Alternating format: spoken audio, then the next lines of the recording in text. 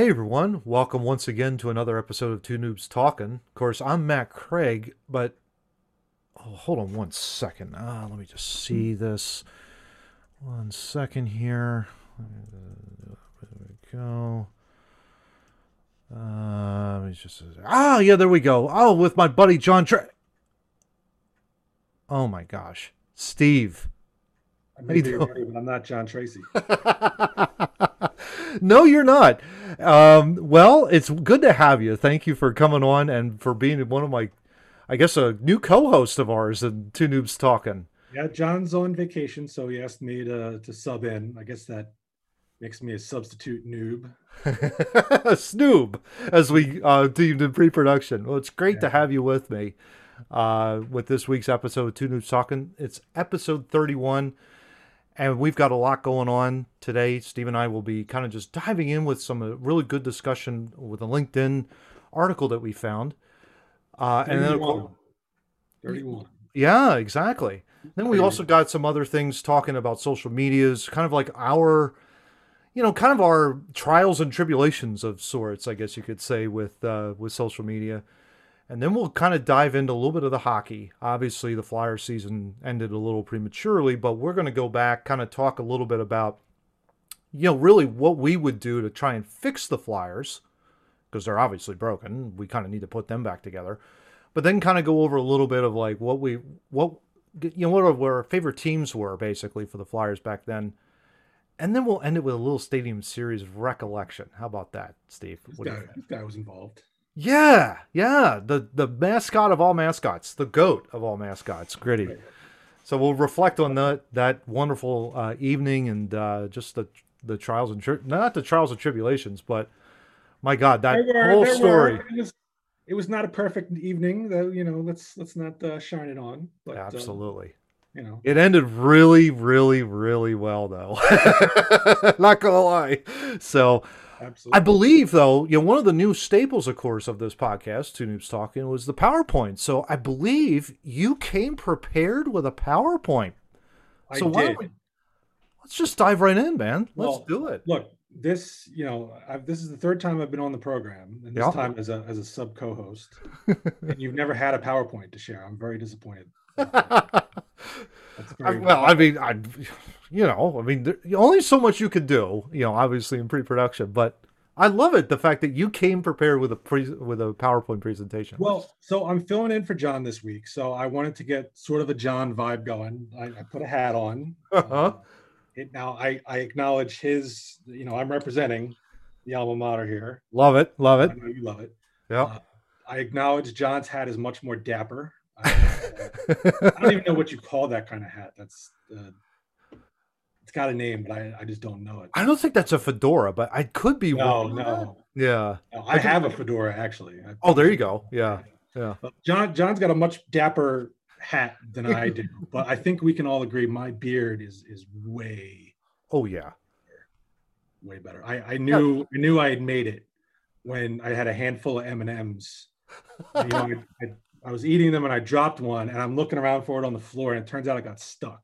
It's like, that's some power right there to hold the weight of an M&M. Heck yeah, absolutely.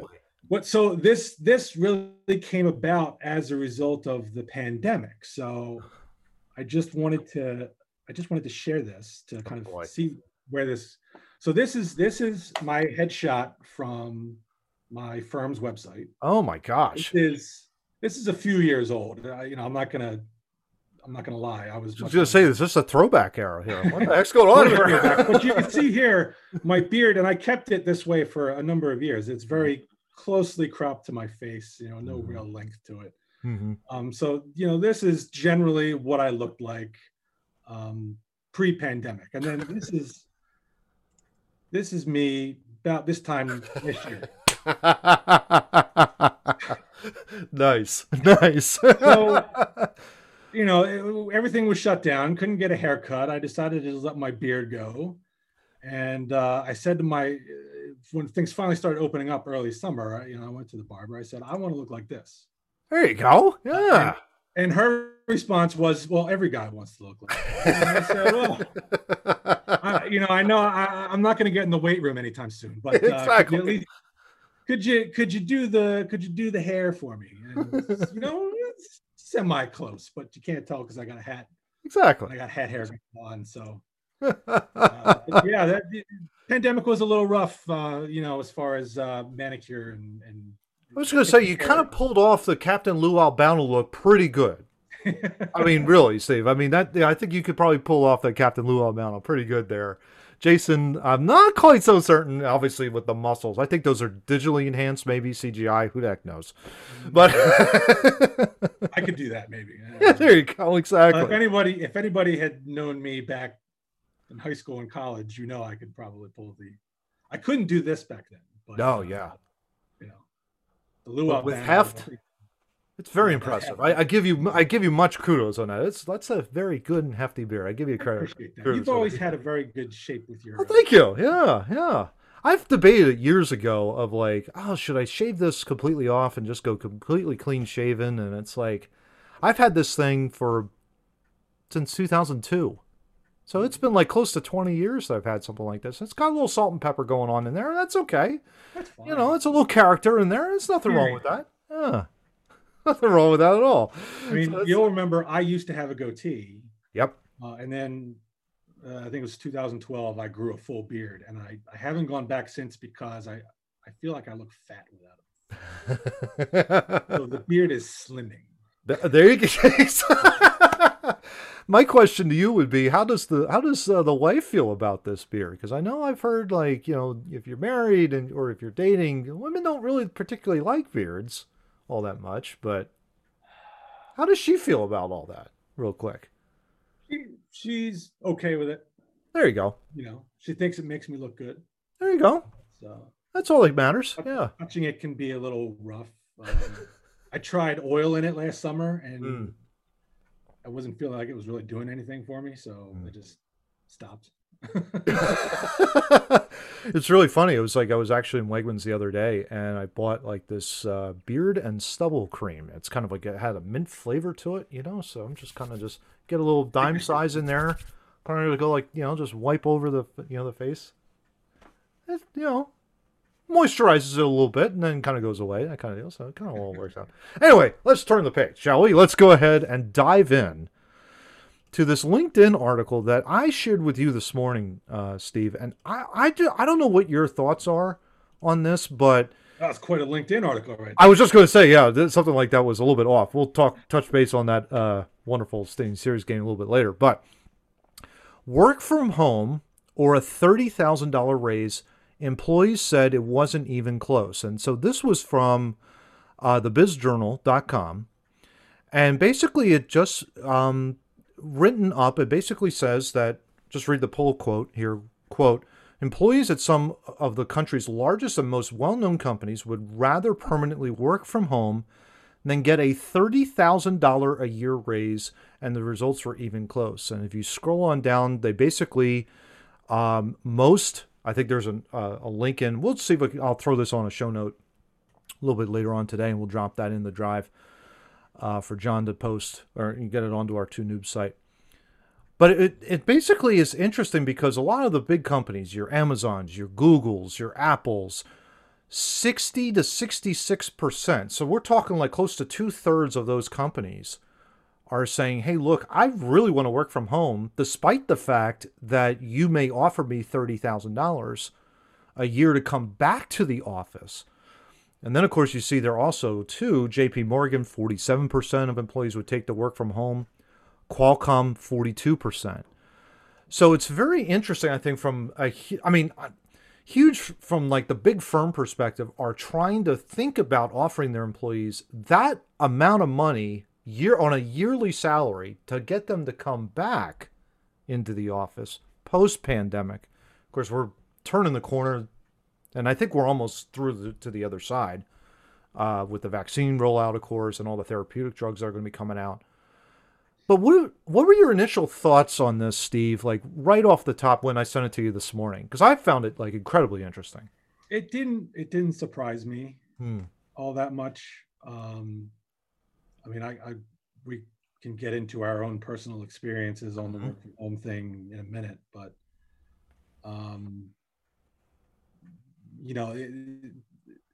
I don't know how it was presented to the people that were surveyed.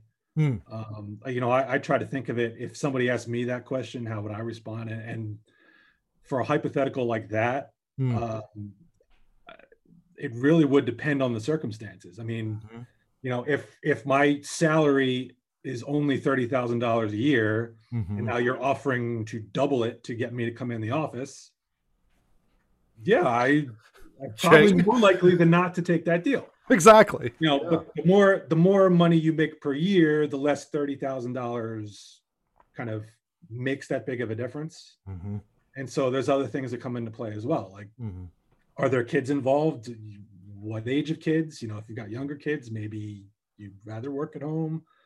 The commute, like there's, if my drive down the street is 5 minutes to the office, Mhm. maybe I take $30,000 to make that 5 minute drive every day, and it's Mhm. close enough I can go home for lunch if I wanted to. Mhm. But if you have extended commutes, like I know a lot of people have, they would much rather have that time. Exactly. And if you have So the capability of working from home, you got everything that you could possibly need. What's the point of getting into the car and driving in? Makes sense. exactly. Makes sense. Yeah, And it's industry specific too. Like if you it need to is. be meeting customers all the time or Yeah. clients or whatever, then you probably need to be in the office. But if Mhm. you're just kind of filling out spreadsheets every day, maybe you don't need to be there. Yeah. Exactly. I know for me, I pretty much work in, I guess you could say, in a back office type of environment. You could say billing, collection, things like that. I've done that all my career, all my adult life, basically. And so I've gone into the office every single day, um, every day, that kind of thing during a work week. And it's old nature to me, old hat, basically. And, I've done it for 20 some odd years. And so when I read that article, and my initial thought process was, what are you crazy? Like if someone were to do that for me, to say, hey, Matt, $30,000 more a year if you come in, post pandemic, coming into the office, I would be like, sign me up. Like it wouldn't even be a hesitation. It's a 40% raise for me, basically. And it's like, I would leap at that opportunity. But here's the other option too. I think to your point so well stated, Steve. I've got a 20-minute commute. I don't have much of a commute at all. And that's intentional and that's by design for me. I made sure that when I moved here, it was close to a lot of, a lot of different areas. Royersford I used to work in, now Malvern, of course, just in and around the King of Prussia area, of course. I could also go to Horsham, Abington area where you live, but also like, I could go down south to Philadelphia or Wilmington. Now that could be a little bit longer, but the point is it's like I'm strategically placed so I could go anywhere else. If you've got an hour or two every single day, that's rough. That is absolutely rough. My thought process would be like, well, could it be possible that you might move? Is that a possibility? It really depends on where you are and where the housing is. If the housing is too much, then it doesn't make sense for you to do it. But I feel for those people that are like, no, what the heck? If I've got an hour or two, I'm not going to spend it in my car finding rush hour traffic to go in, even if somebody's offering me $30,000 more a year. I mean, because I think they're probably the thought process would be that's going to go towards gas. That's a lose lose in my that person's estimation possibly. There's also like, you know, people, or a lot of people like you. I'm sort of similar. I intentionally moved somewhere where I had easy access to trains, Mm-hmm. so I could, because one of our offices is in Center City, so I could easily Yep. get there. Yep. But a lot of people do, pick places to live that are near Mm-hmm. the place of work. And Yep. one thing I think the pandemic did was like, just take New York City for example, just because I hate it. Um, a lot of people lived in New York City to be close to their jobs in New Yeah. York City. Yeah. When they were able to work from home, Mm-hmm. they decided, you know what, I don't have to pay $2,000 to live in a crawl space, Yeah. in, in Yeah. In a the studio city. apartment. Yeah. Right. I could live in North Jersey and work at home, have much more living space for much less payment. Mm-hmm. Um, so that I undoubtedly would factor into a decision like this in the LinkedIn article. Yeah. Exactly. I think part of it too, and I think the one thing that really shocked me again was just the overwhelming response was 2/3. And my thought process was like, and again, think this goes back to my 20 years of experience working in offices before. I love the office environment. It's strange to say, it may sound strange to hear that, because the only reason why is I've forged a lot of really cool relationships over the years with people that I've worked with. And so it's like just being able to talk with them and, collaborate with them and, work to try and get as much as we possibly can to get stuff done has been huge. And I've developed friendships with that over the years outside of work.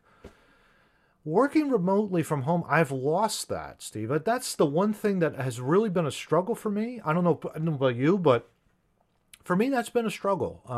It's been tough to kind of deal with, particularly when everybody's only involved in Slack or on Zoom, and it's like you don't really see them every day, and you're not driving it. It's like you kind of miss that a little bit, and I think that's what I miss the most about all of this. The whole bit, and I think that's where I'm like my antenna, my red flag goes up, and it's kind of like, well, wait a minute, what about? It's like you're missing out on this. You're going to miss out on this. That kind of thing, and I think that's where my defense mechanism kind of kicks in a little bit. I don't know. That's totally understandable. I'm in the same boat as far as seeing people every day. You and I have talked before. So my situation in the pandemic was a little bit different in that, for the listeners who don't know, I am an attorney. So I work in a law firm. And just the nature of the business, having to go to court, or I'm a patent attorney specifically, so I have to go to the patent office in DC, or just travel different places for the job. We had to have the ability to work remotely, access documents and things, while not connected to the office hardline. And so with that also came the ability to, when we wanted to, work at home, which, if I had a meeting with a client, it made much more sense to me, and I could get more work done if after that meeting I could just come home and do the work rather than schlep into the office in Center City from where I live. Yeah. Now my commute, I take the train. The train ride station to station is about a half hour, about a 5-minute drive to the train station. You wait 5 minutes for the train. Then you got to walk from the Center City station to the office, which is another 5 to 10 minutes. So door to door, it's like 45 minutes to an hour, depending on if SEPTA is running properly, which usually they weren't. So, I mean, my day was, I'd wake up at 6:30, I would shower immediately, eat breakfast. I'd be out the door by 7:15 to make sure I'm at my desk working at 8:30. And that's a lot. I would leave the office at 5:30, catch a 5:40 train, and be home around 6:15. Yeah. These days I roll out of bed at like 7:30. I watch some TV while I eat, and then I take a shower, and then I sit down at my desk. Exactly. So, and another factor for us too was we moved our physical Philadelphia office about, I think, at 2018. And as part of that, we downsized to save on rent. And one of the things we were doing, particularly for like the associate level attorneys, we were asking them to share offices. Oh. And that like one would come in Mondays and Wednesdays, and one would come in Tuesdays and Thursdays. Isn't that interesting? So they'd be working at home 2 or 3 days a week anyway. Yeah.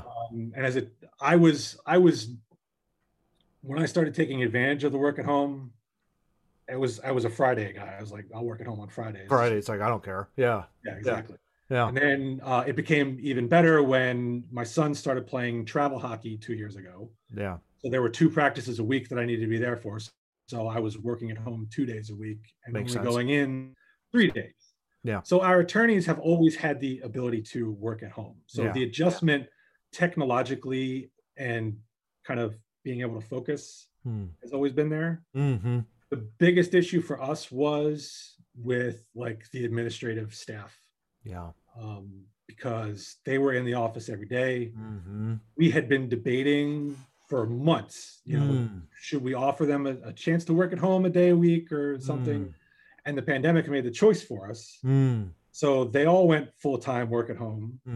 So the office has been closed for over a year. Everybody's working at home, and the work's getting done. And Not amazing. you know, Yeah. we haven't seen any kind of work issues from the work at home I aspect. think that's been, I think that's probably been, and that's been my experience as well. Like working from home has really focused in a lot, and the production has definitely, I think, has either maintained its steady consistency or has gone up slightly. I can't say, overall, basically for me though, I know there have been days where it's been steady and consistent, and that's helped. I mean, in that regard. Yeah.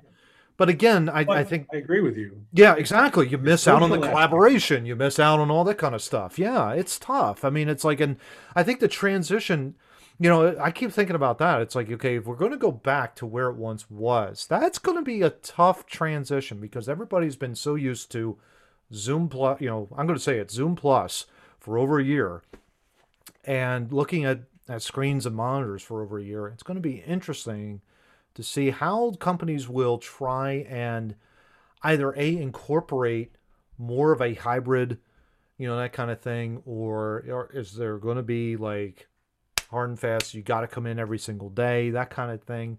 I know for me, my organization, Steve, it's been kind of like we're going to be the thought process might be soft open, then full time open. Yeah, I was going to say, does your company actually have a plan yet for kind of reopening? It's interesting. Yeah, we have multiple offices throughout the entire country, and I think the original thought process was, okay, we got to make sure that across all states that caseloads are down. That's number one. Caseloads have got to go down under a certain threshold, and if they're not under that particular threshold, then it's kind of like, no, you're not going back in, that kind of deal.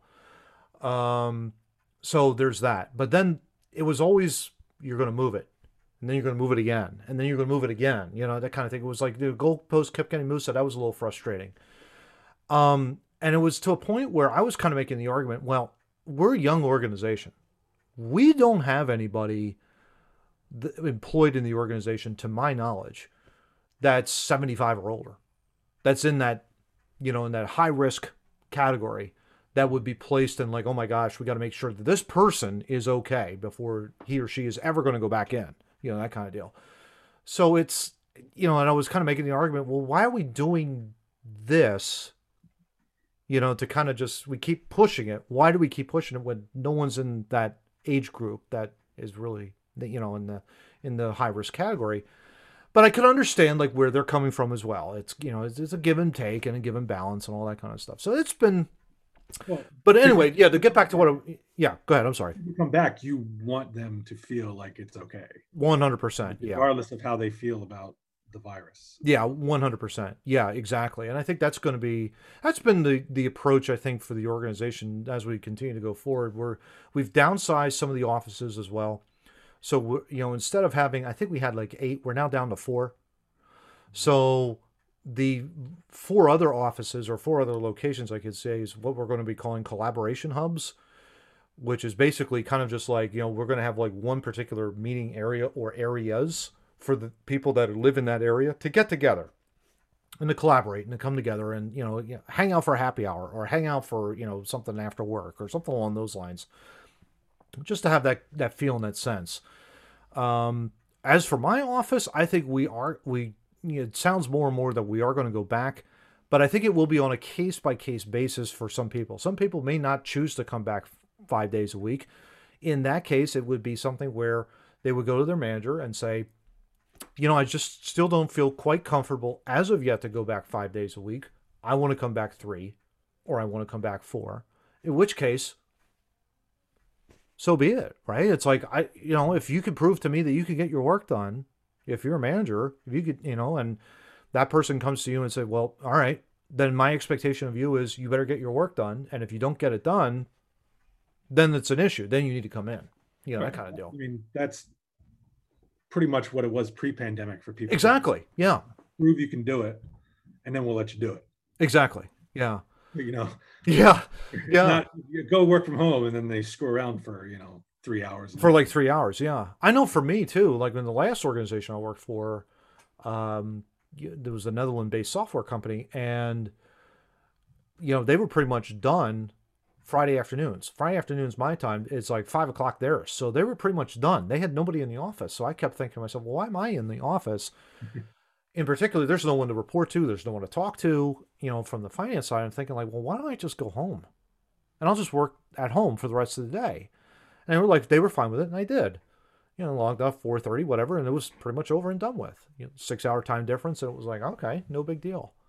The interesting thing about that LinkedIn article was I think they were surveying on a binary choice. Like, yes, either you work from home completely, or we give you 30 grand and you go in the office every single day for the rest of your life. Yeah. To me, I'd be happy just to get back to where I was, where I go into the office 2 or 3 days a week. Yeah. Because you need to speak with people and have meetings and in person and things like that. Yeah. But it's also nice 2 or 3 days to not have to have that. To not have to have that. I could see it where, there could be a movement where you're still working 5 days, but 4 of those days are in the office, where you have a Friday or you have a Monday off, or off meaning, quote unquote, you're working from home, basically. Yeah, so it's like there'll be more of a relaxed environment, I think. Could potentially happen. Who knows? Well, yeah, exactly. Yeah, exactly. Yeah. But it's interesting. It'll be interesting to see how this goes forward as we get out of this pandemic, what will happen to the workforce and where things go. Well, it's going to behoove a lot of businesses to let people work at home too, because they're going to save space. Yeah. You're not going to have to pay rent on such large places. And then, things like in my profession, we would have to we would be traveling to do depositions. I'd have to fly out to Chicago or Detroit, God forbid, or go to DC to take a deposition or to appear in court. We've been doing that remotely now for over a year. We've been taking depositions, having hearings. Trials I think would have to resume in person, but just like status hearings before a judge, you can get on the phone or get on Zoom as long as you're wearing a shirt, which I don't understand why some people think they can appear in front of a judge that way. Yeah, but we've seen some things. Yeah, there were costs associated with that. Yeah. Oh, sure. Somebody had to pay for me to fly out to Chicago. Yeah. We probably don't need to justify that expense to stay overnight in a hotel anymore. Airfare, all that kind of stuff. Yeah. Yeah. Exactly. Yeah. Yeah. It's going to be interesting. It's going to be very interesting in the future. What's going to happen for sure. But this kind of transitions a little bit into the social media aspect of things, and also with work. You and I, of course, have been working for a long time. Different industries, of course, but we're also active a little bit on social media. Although I think we're kind of more dialing back a little bit, obviously, with what happened. But I kind of want to just get your thoughts on really like what your experience has been, because I know you have a Twitter. And I did follow you at one point before I deleted Twitter, that cesspool. But wanted to get your thoughts on it. Man, it was it was horrible. I just looked one day at nice. My 20 followers, and you weren't there, and it broke my heart, man. But the only highlight I had out of Twitter was when Brian Dawkins retweeted one of my tweets, which I thought was nice. Like, that was pretty cool. I was like, I'm not gonna lie, that's pretty cool. I think what the most action one of my tweets ever got was after Trump canceled the Eagles' visit to the White House after the Super Bowl. And I tweeted out a picture from the cartoon Aqua Teen Hunger Force with the obnoxious neighbor named Carl, who was a big Giants fan. So he's wearing his Giants shirt. And he's making this face like, oh, and I said, behind the scenes at the White House, canceling the Eagles nice. visit, and like 80 people liked it. 80 people liked it. Nice. For the longest time, my followers number was like 19. Every once in a while, it would be like, oh, I got to 20, and then I check, it's a porn bot. Sorry. I'll be back to 19. Back to 19. Yeah, exactly. After they get banned. So, okay. Yeah, exactly.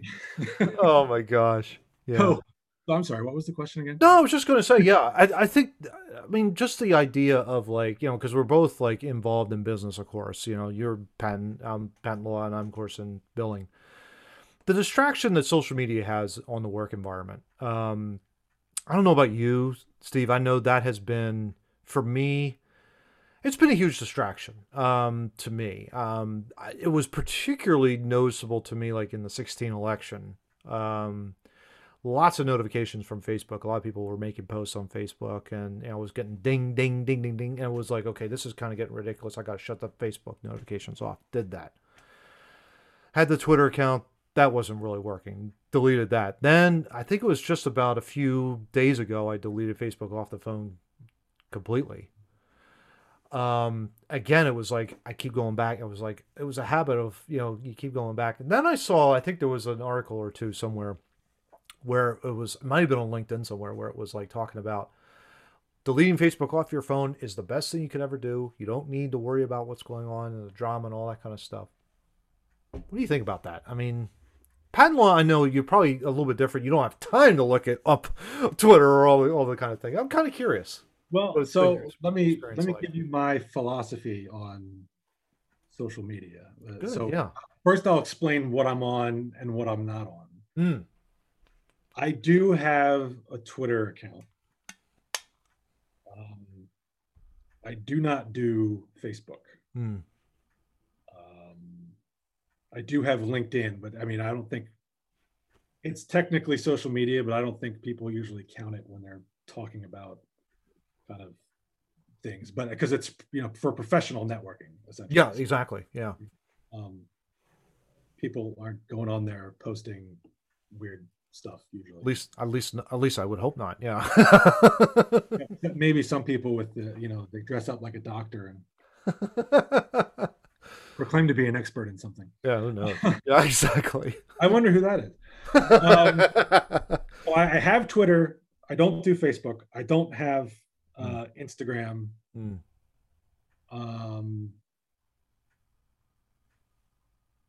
Yeah. Sort of blanking on any of the other ones, but so like TikTok, I think is like that's just quick videos. So I'm recently on TikTok solely to promote Dr. IP. There you go. Yeah. Whoever that guy is, he's a genius, by the way. I have to mention him. So that's the extent of it. And notifications. I guess with Twitter, they don't. I guess you get them if somebody tweets something. Tweets you or at you, yeah. Or mentions you or is replying to something you said, but it's not like every time somebody posts something, I'm getting it. Yeah. So I don't have that constant ding, ding, ding, ding, ding, ding. Yeah. But I can understand from your viewpoint. Oh, you find that distracting. Facebook for me, for sure, was a huge distraction, and it just was. You get to a point where it's like, okay, I can't. Like, I'll give you an example. A few months ago with the Capitol, in January, I had literally like turned off Facebook completely. It wasn't until that day that it was happening that I just logged in, just innocently, just trying to figure out, like, okay, well, check it out. What's going on? Coincidence. Yeah. It was shocking. I was shocked out of my mind. I could not believe what I was seeing with the posts. It was just like, one of them was a pastor that I follow, and he was just like, whatever's going on in the Capitol, it's not da-da-da-da-da. He was just basically against, this is not democracy, blah, blah, blah, the whole bit. And I'm like, what the heck's going on? And I look into it. It's like, people are storming the Capitol, like right now. I'm kind of like looking at my watch. I'm like, what the heck's happening? It's like I'm kind of like looking around, going like, what the heck's going on here? Like, it was so peaceful and quiet up here. It was just like, huh, that's interesting. But it was like, it was stunning. It was really stunning to me. Just being away from that, it's like you just don't have that sense, and yet it causes so much noise and ridiculousness too. It's just So are you on anything now? So I've always had a Facebook account since 2008, but for now it's like I've deleted the app off the phone. So it's like technically a page. Yeah, still on. Yeah, because I have like a lot of I have photos saved all over the place. And of course, like, John and I correspond a little bit back and forth on Facebook. Also have the Instagram account. Twitter, So I've dropped completely. can I I've ask a deleted that question? all. Say again? Can I ask a question? Because I don't really know. What does Instagram do that's different Nothing. than the others? There's these Just photos. That's comedians all. named Trip Trip Crosby Yeah. and Trip and Tyler the duo's name, and they do these funny videos on YouTube. They're hysterical. And one of the ones they did was like websites in real life, and so it was like an office setting, and people's offices were like their website. You go in and say, "Oh, we're not working right now," or "I'm only here to direct you to my Facebook page." Yeah. Yeah. So, they had one conference room was Facebook. Mm-hmm. They had something that was hysterical about representing Facebook, but they had another one that was Instagram. And I guess it was when Instagram was starting, and it's just a bunch of people holding dinner plates with food on it, and they would go, "Here's mine. Oh, here's mine. Here's mine. Here's mine. Here's mine." So I don't know much about Instagram other than that. Yeah. Am I missing something? No, I think that's pretty accurate. I would say it's probably home for all kinds of memes. Like if you got like the memes, it's everywhere there. Initially when I had the Instagram account set up though, it was pretty much like, oh, this guy is like he's in his 40s. Well, maybe we'll just inundate his Instagram account with like 20-year-old models, that kind of deal. And it was not interested, not interested, not interested. I was thinking like, come on. I'm so glad that we talked yesterday in pre-production, because that's been my experience with TikTok since Yeah. I've been. Yeah.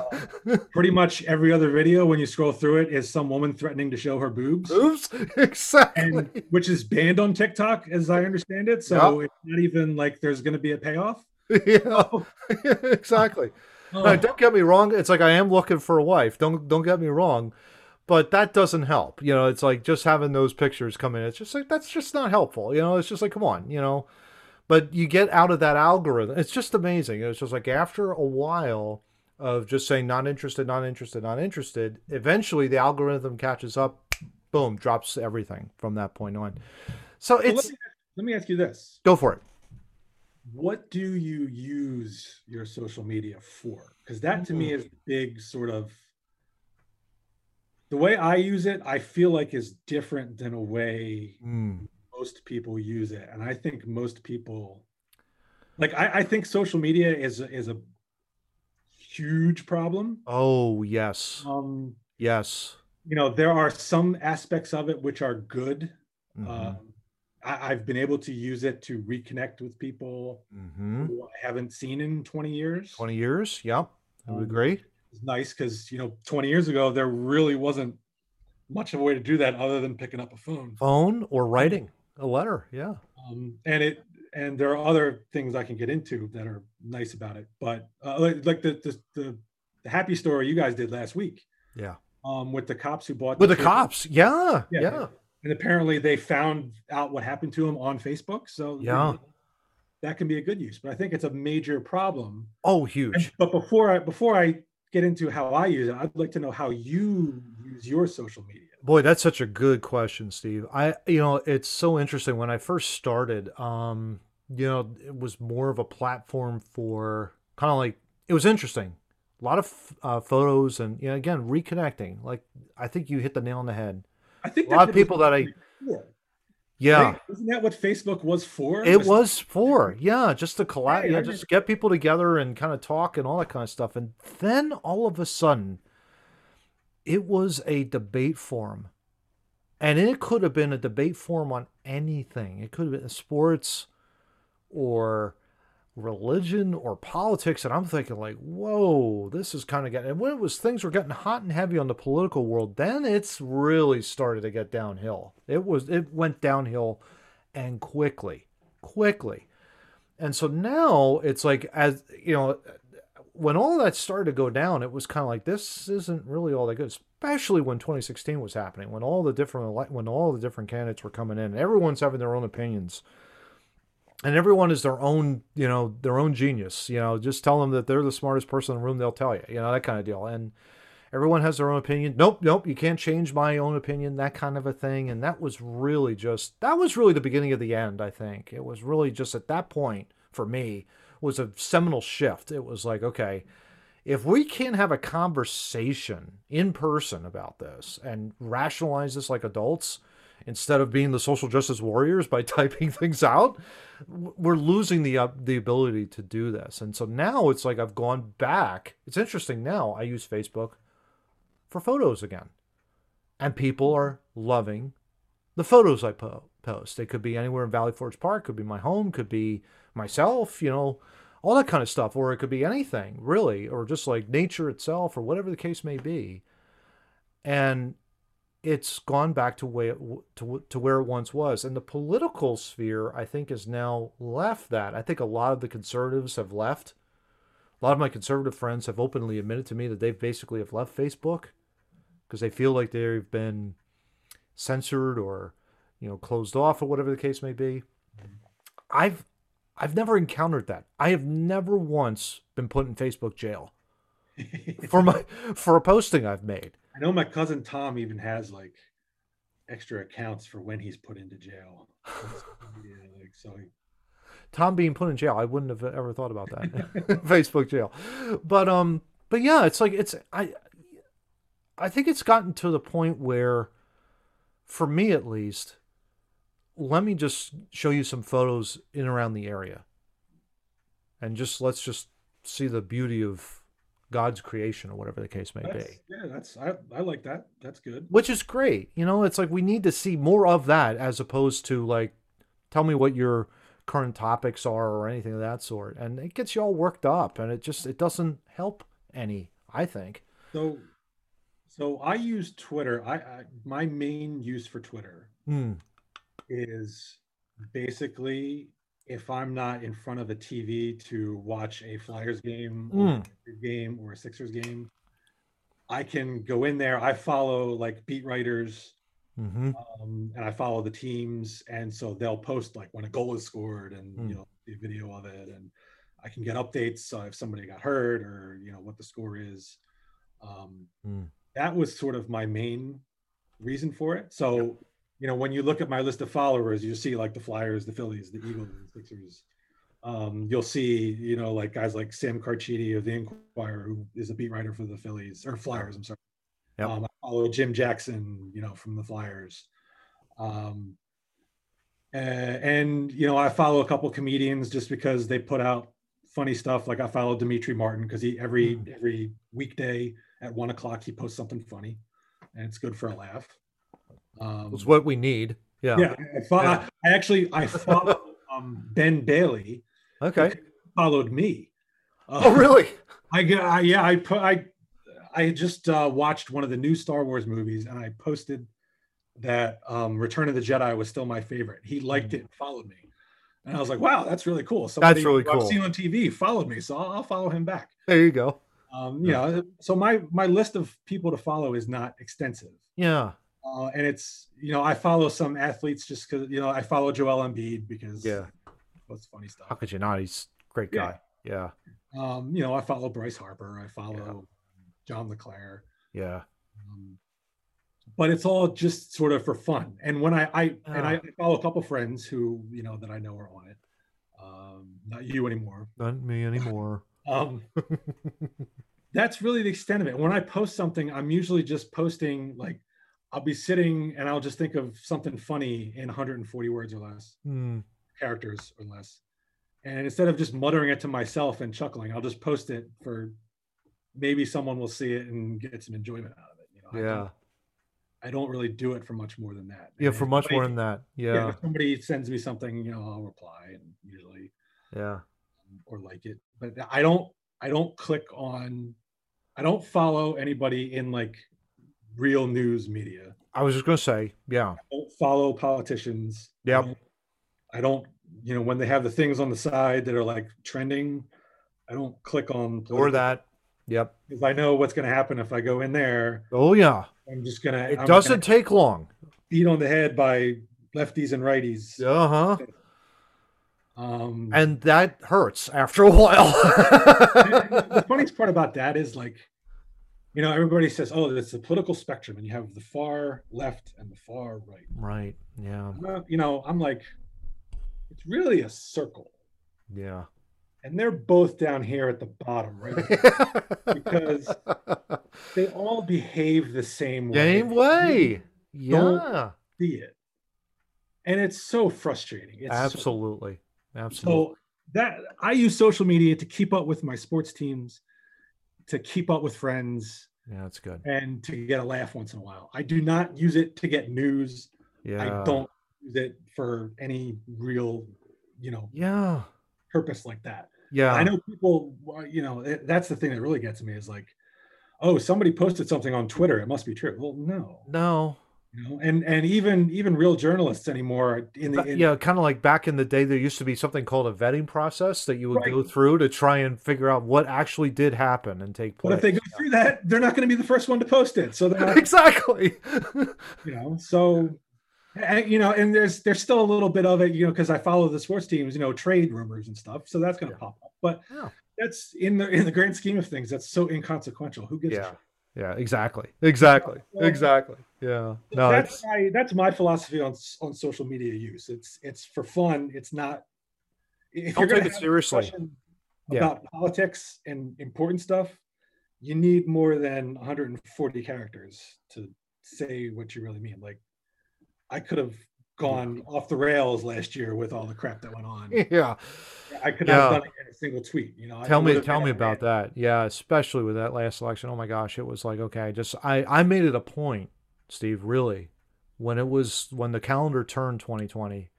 Okay, I'm off all kinds of social media, and I think that's why I dropped Twitter ultimately. Ultimately, yeah, that's exactly what I did. I made it a point. It was like, mine's made up. I already knew what I was going to do, but I wasn't going to be an evangelist convincing somebody else otherwise, that kind of thing on social media. It's like if someone were to ask me, I would tell them. Nothing more, nothing less. That's it. Never going to change somebody's mind. Yeah, exactly. Yeah, it would take a have lot. their mind made up. You're not going to change it for them, especially if you're trying to swing them over to the other side. Yeah, exactly. Exactly. Takes a long time to do that. Yeah. People only listen to what puffs them up. Yeah. People on the right watch Fox News because it makes them feel like they were right, and then people on the other side will tune into your buddy Cuomo and feel like and feel pumped up after hearing what he has to speak. The way I get my news is I hear the same story from like 4 or 5 different places, and that's healthy. And then I go, okay, well, okay, right leaning, so I'm going to move it this way, and this one's left leaning, so I'm going to move it this way, and somewhere in here is the middle. Yeah, exactly. It's somewhere here. It's not out here. Exactly. It's not out here. It's in here. Yeah, exactly. Right. Exactly. Well, with that being said, how about let's talk a little Flyers real quick. Obviously, you were on with us with John and me a few weeks ago, and of course, like it was really at the halfway point of the season, and ironically, it was like, okay, I was right on my prediction. They got 4 points out of 6 with Boston, and then all of a sudden they play against Buffalo. Boom. The front axle goes off the rails. The car gets stuck in the ditch, and the season was pretty much over at that point. And so this isn't like the two Muppets, up in the balcony complaining, because we love to do that whenever we go to the Flyers games together, whenever something is going wrong. Andrew McDonald's no longer with us. Andrew McDonald's no longer with us, thank God. But yeah, instead of complaining about, oh, okay, here we go, the Flyers are, they're in 6th place over my shoulder. It's like they're not going to make the playoffs. Obviously, we're going to make that change. What is probably, let's just say, like the top 2 needs do you think that would fix the Flyers? And let's just briefly talk over the top 2. I don't know if you caught the end of season press conferences earlier. I did. Some of the stuff that came out was actually very interesting. Mm-hmm. And some of the stuff that came out before that was actually interesting. Like a few weeks ago, Elaine Vigneault said something to the effect like, well, our penalty kill this year has been bad because we've had a bunch of younger guys penalty kill. And when he said that at the time, I was like, well, that doesn't really make much sense. Mm-hmm. But then at the end of season press conference, it didn't come as a shock, but everybody basically admitted, well, through March and April, we had one practice. One practice, and that was it. And when you think about it, when your penalty kill is not working, you need to practice it. Mm-hmm. Particularly if you have guys on it who are not used to.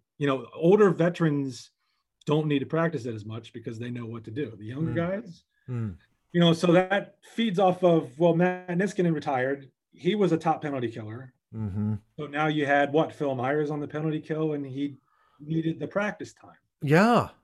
And if anything, I think he's probably more suited for the power play than he is on the penalty kill. I agree. Yeah. But the thing that bothered me about what came out of the press conference is not necessarily what came out of the press conference, but how people were treating it. I know it's not the only reason for what happened, but I really do think COVID hurt this team. Oh, 100%. Yeah. They were in a good, they may not have been playing to their peak, but they were in a good spot in the standings right when they had that week COVID break. Yeah. And then after that, it was when really everything fell apart. And people would say, oh, well, every team had to deal with that. Yeah. Well, not every team had to stop playing for a week because of COVID. I'm pretty sure. Not every team had like all of their top players get COVID. Yeah, exactly. And, Travis Konechny basically admitted he got it, and he took him a long time to feel right after. To get fully recovered from it. Yeah. Right. Yeah. And then not every team had to reshuffle their schedules, so they played 17 games in 30 days either. Which, if you stop to think about that, I mean, that's like you're playing like at least 4, if not 5 back-to-backs in the course of that month. That is unbelievable for a hockey team to do something along that kind of a road. And it's a when things are going great, maybe it's not as big a deal, but when things are going bad, you need practice time, and they didn't get it. So I don't buy when people say, oh, everybody dealt with it. Everybody was here in COVID, but COVID did not affect everybody the same way. Same way. Yeah. So, which speaks to the weirdness of that disease to begin with. It kind of just speaks to that weirdness of that disease, But yeah, it's like, it's interesting because it's like, you have that, and that was a huge monkey wrench in the engine. There's no question about it, because it was, they were a real good, seemed like off to a good start. And then they hit, like, to your point, it was like mid-February. I think it was mid-February or late February, I think it was. It was late February, because it was right before they brought him back to start playing without like their top 6 guys so that they could play in Tahoe. Yeah. February 27th or something. So late February. Yeah, and that was a game that like the NHL was like, you got to play this game. It was going, okay. Yeah, but like our fourth line was basically AHLers, Yeah, it's rough. It was rough. When you talk about the top 2 needs, it is really difficult to evaluate players this season. I mean, on the one hand, Joel Farabee had a great year. Yeah, 20 goal scorer. I think, you're probably going to get 20. If you could get 25 out of him next year, that's great. It's like, love to see that kid exceed, this season for sure. It's a great step forward for him. And I think that's tremendous. You got to get Konechny back. I do agree with you. I think COVID, that knocked him for a loop. No question about it. He was not the same player. Just was not the same player. Even prior to the COVID outbreak, he was not the same player. It just wasn't. They haven't had a real good, solid, routine, really, ever since the bubble in Toronto. And if they're able to get some sort of semblance, I will grant Vigneault that point, because he's, to that extent, when he was speaking to the media, he was right. He has not had a consistent year in, year out year with the Flyers ever since he was hired. Point granted. But let's see what we can do. Like, we got the whole off season now. Yeah. And more than likely, it's going to be July, August when we're going to have the free agent signees that come in. And then, of course, you got the expansion draft. And that's going to be interesting. I feel like that got, I've heard complaining too about, well, he didn't do enough Chuck Fletcher, didn't do enough last summer to address the team's needs. Chuck Fletcher's in a tough spot because of the expansion draft. Not only that, but Niskanen's retirement was late. Yeah, that too. And I think that it was like, okay, great. Now my number one defenseman is retired, and I can't find anybody that's willing to trade me. And it's like, I'm not going to part ways with any of my young talent. Right. Because that's what you needed to do. If you wanted to get a number one defenseman, you needed to trade. And they didn't have the cap space to go after Pietrangelo, the former defenseman in St. Louis. Vegas, I believe, signed him. And it was like, okay, well, he's out of the mix. So that was you're behind the eight ball there a little bit, and it's kind of like, okay, what do you do? Okay, well, majority of the roster was intact last year. He signed Gustafsson to a 1-year deal because that meant it was no risk, right? Yep. He works out great. If not, he's off the books. We don't have to protect him next summer, what have you. And more likely that's going to happen. Yeah. Right. Well, they traded him already, so. Oh, well, there you go. See, he was that insignificant about it.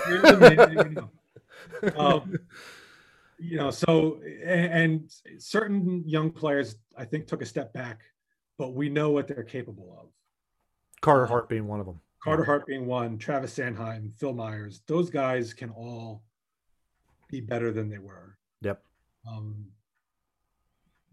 Sean Couturier he was probably the best player for the team this season. 1B was Claude Giroux, but they didn't have like their normal seasons. They can be better. So the top two needs, I think number one has to be somebody to pair with Provorov as your top defensive pair. Yep. And I honestly don't know how we deal with it. I could share this if you want. Let's do it. This is Sports Illustrated. Their top 30 unrestricted free agents for 2021. And John's going to salivate over number one, but look at that cap hit though of Alex Ovechkin. My God, $9.5 million. Good grief. Yeah. So the top D man on this list is Dougie Hamilton. Now, aside from the fact that I really wouldn't be thrilled having a guy named Dougie, who intentionally goes by Dougie, rather than other people calling him that. Carolina defenseman, right? Carolina defenseman. One of the good ones. Yeah. But I don't. What we need is not an offensive powerhouse. Yeah. We need somebody on the back end who can beat some people up. Lockdown defenseman. Yep. Exactly. Yep. Yeah. And I don't know that Doug Hamilton is that guy. I would agree. Yeah. I don't think he's always been a terrific offensive performer. But I don't know that and I forget who he was paired with in Boston. I mean, the only thing that I could think of is that if Shane Gostisbehere is left unprotected in the expansion draft, and chances are, the rumors that I've heard is that yes, he will be left unprotected, but I don't think I right. I mean, that's the big question mark. Is like, okay, well, if you leave him unprotected and Seattle takes him, then I think you have the option to go after Hamilton to replace Gostisbehere. But look at that cap hit, $5.7 million. That's a lot of cap. That's his current cap hit. That's his current cap hit. Yeah, probably getting Pietrangelo money on the market, which I think he signed for like $7-8 million. That sounds about right. Yeah.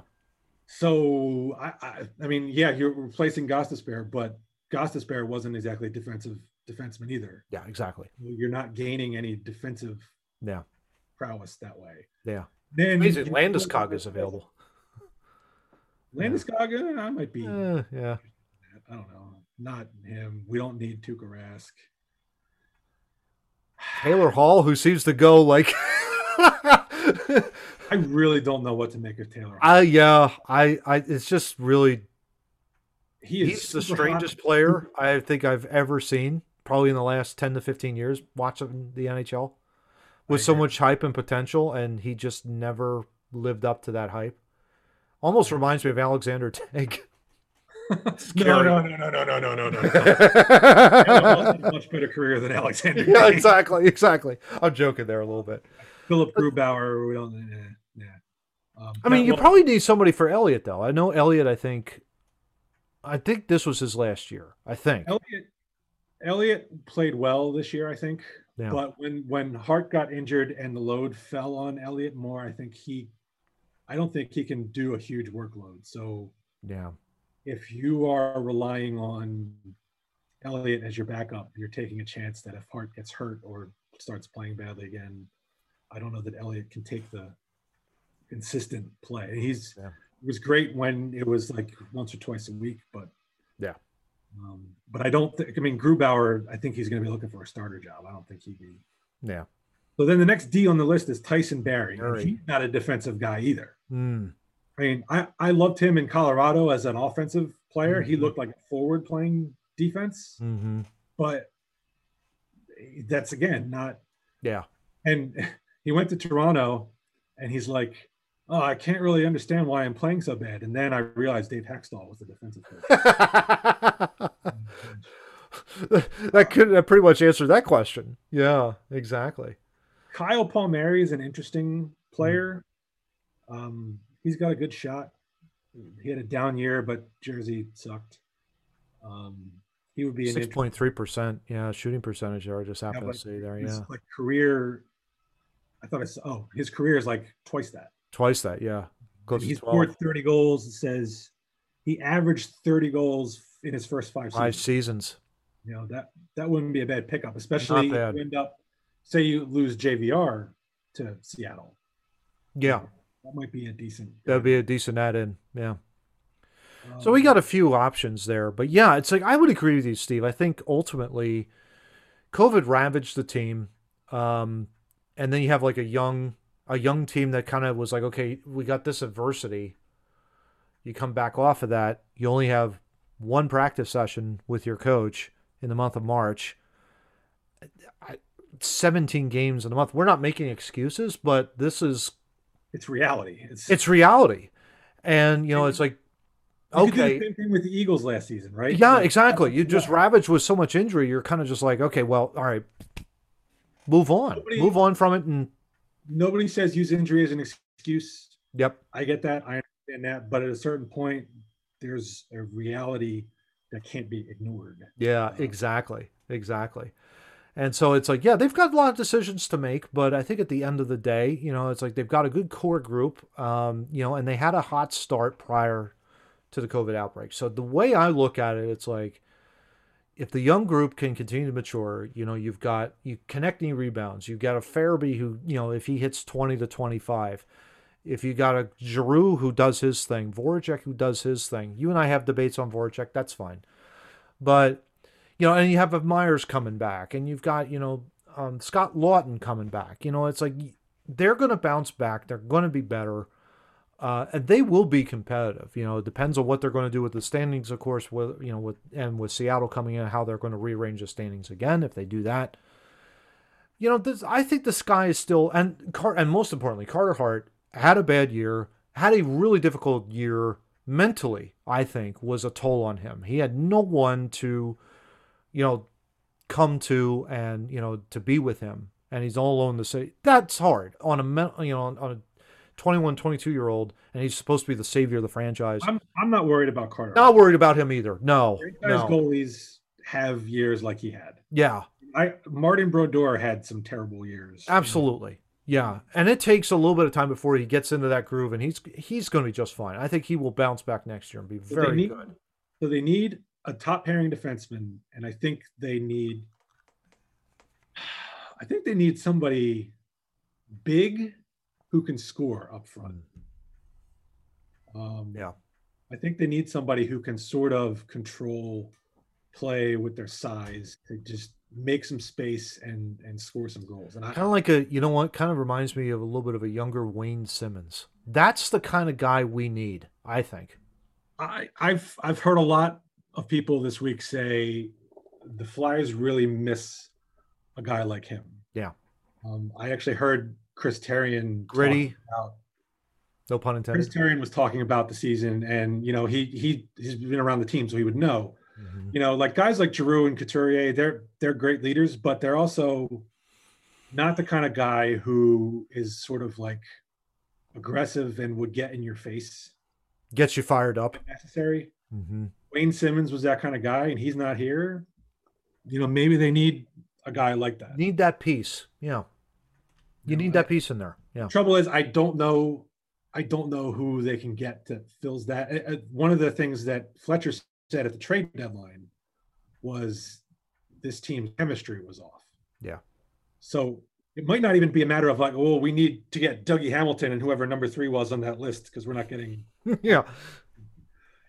It might just be getting the right guy. Yeah.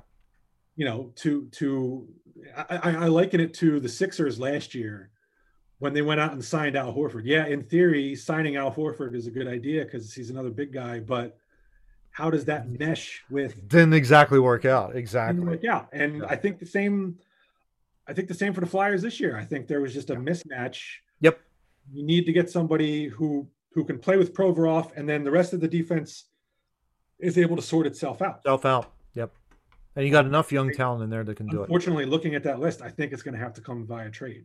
Yeah, I would agree. Yeah, and that's going to be interesting. It's going to.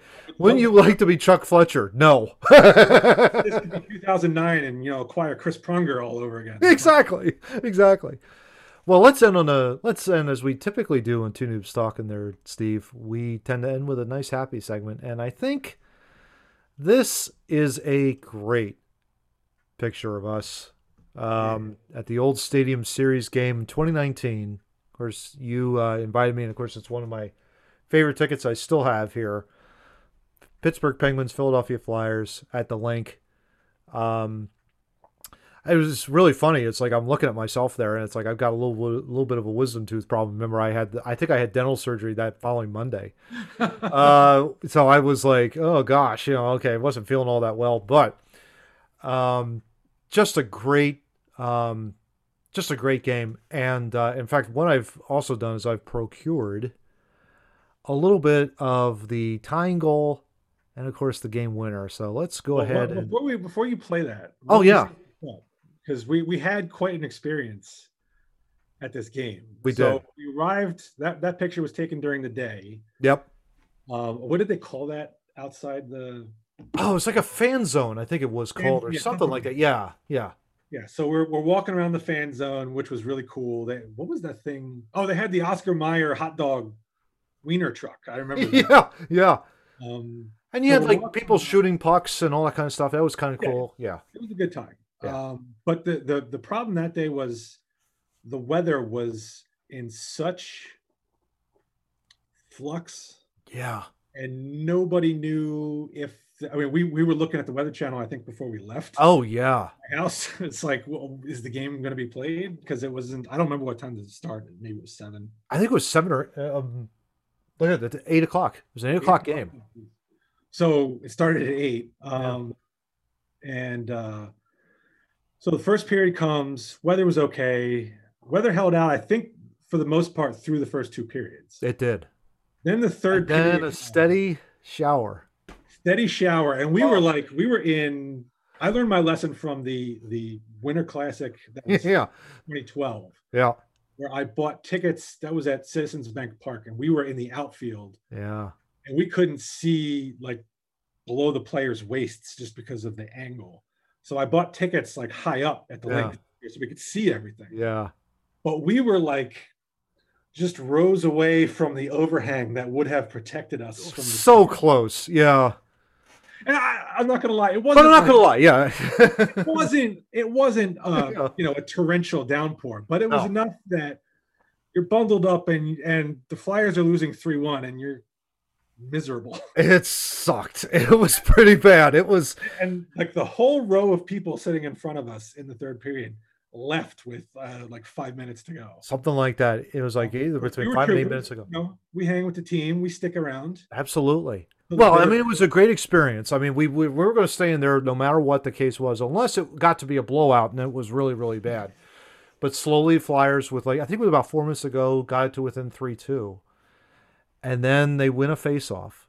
And I'll show this, which I think is just the greatest, because this was with about 22 seconds left, and we're probably going to get in trouble with YouTube, but that's okay. I think actually the second goal came, I think it was under 4 minutes. 4 minutes ago, yeah. I think it was like a minute and a half left. Yeah. So here we go, off the tie-up. Off this tie-up.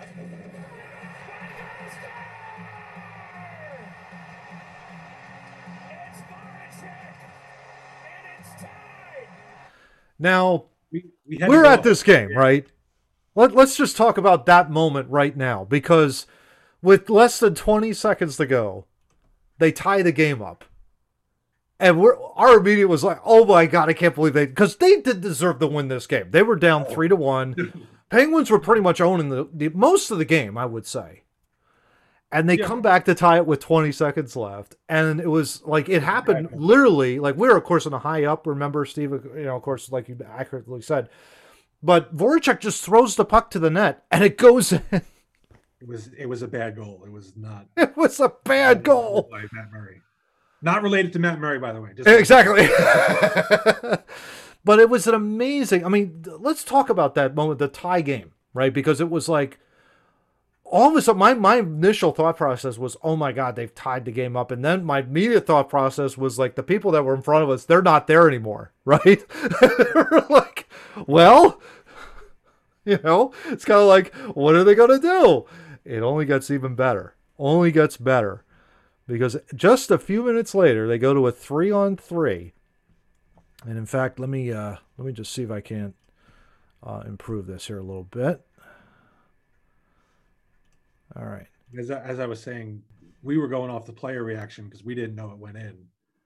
No clue. No idea.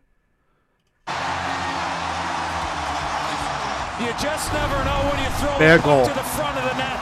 He throws it to the front of the net, and it finds its way to the back of the net on Matt Murray.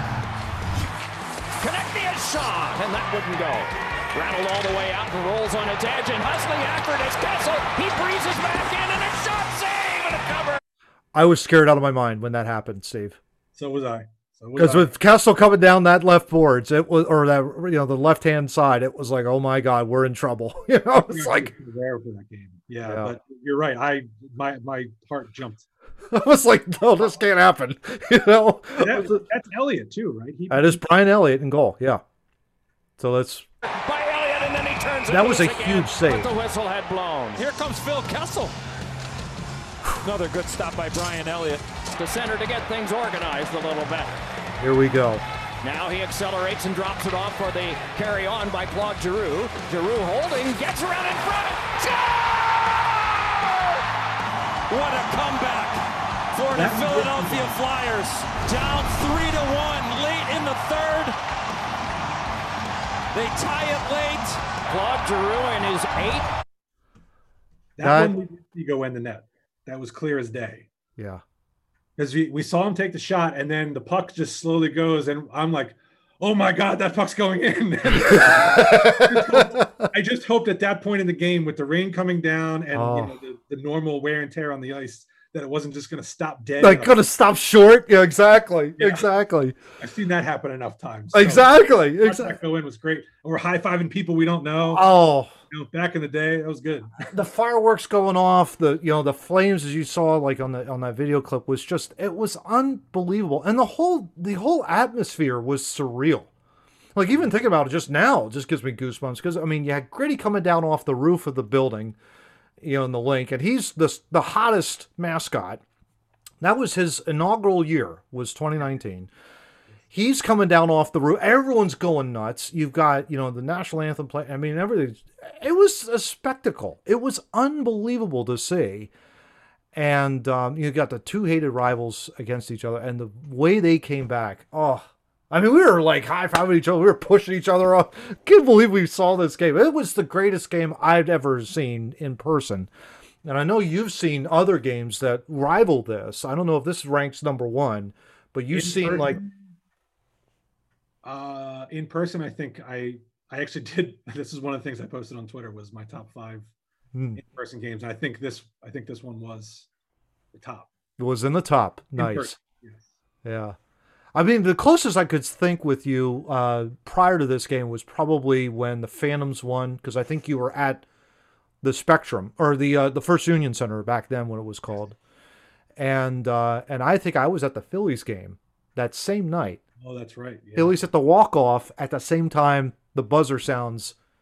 So you had both the walk-off homer and then the game ends at that. I mean, that was an unbelievable night that night. That's for sure.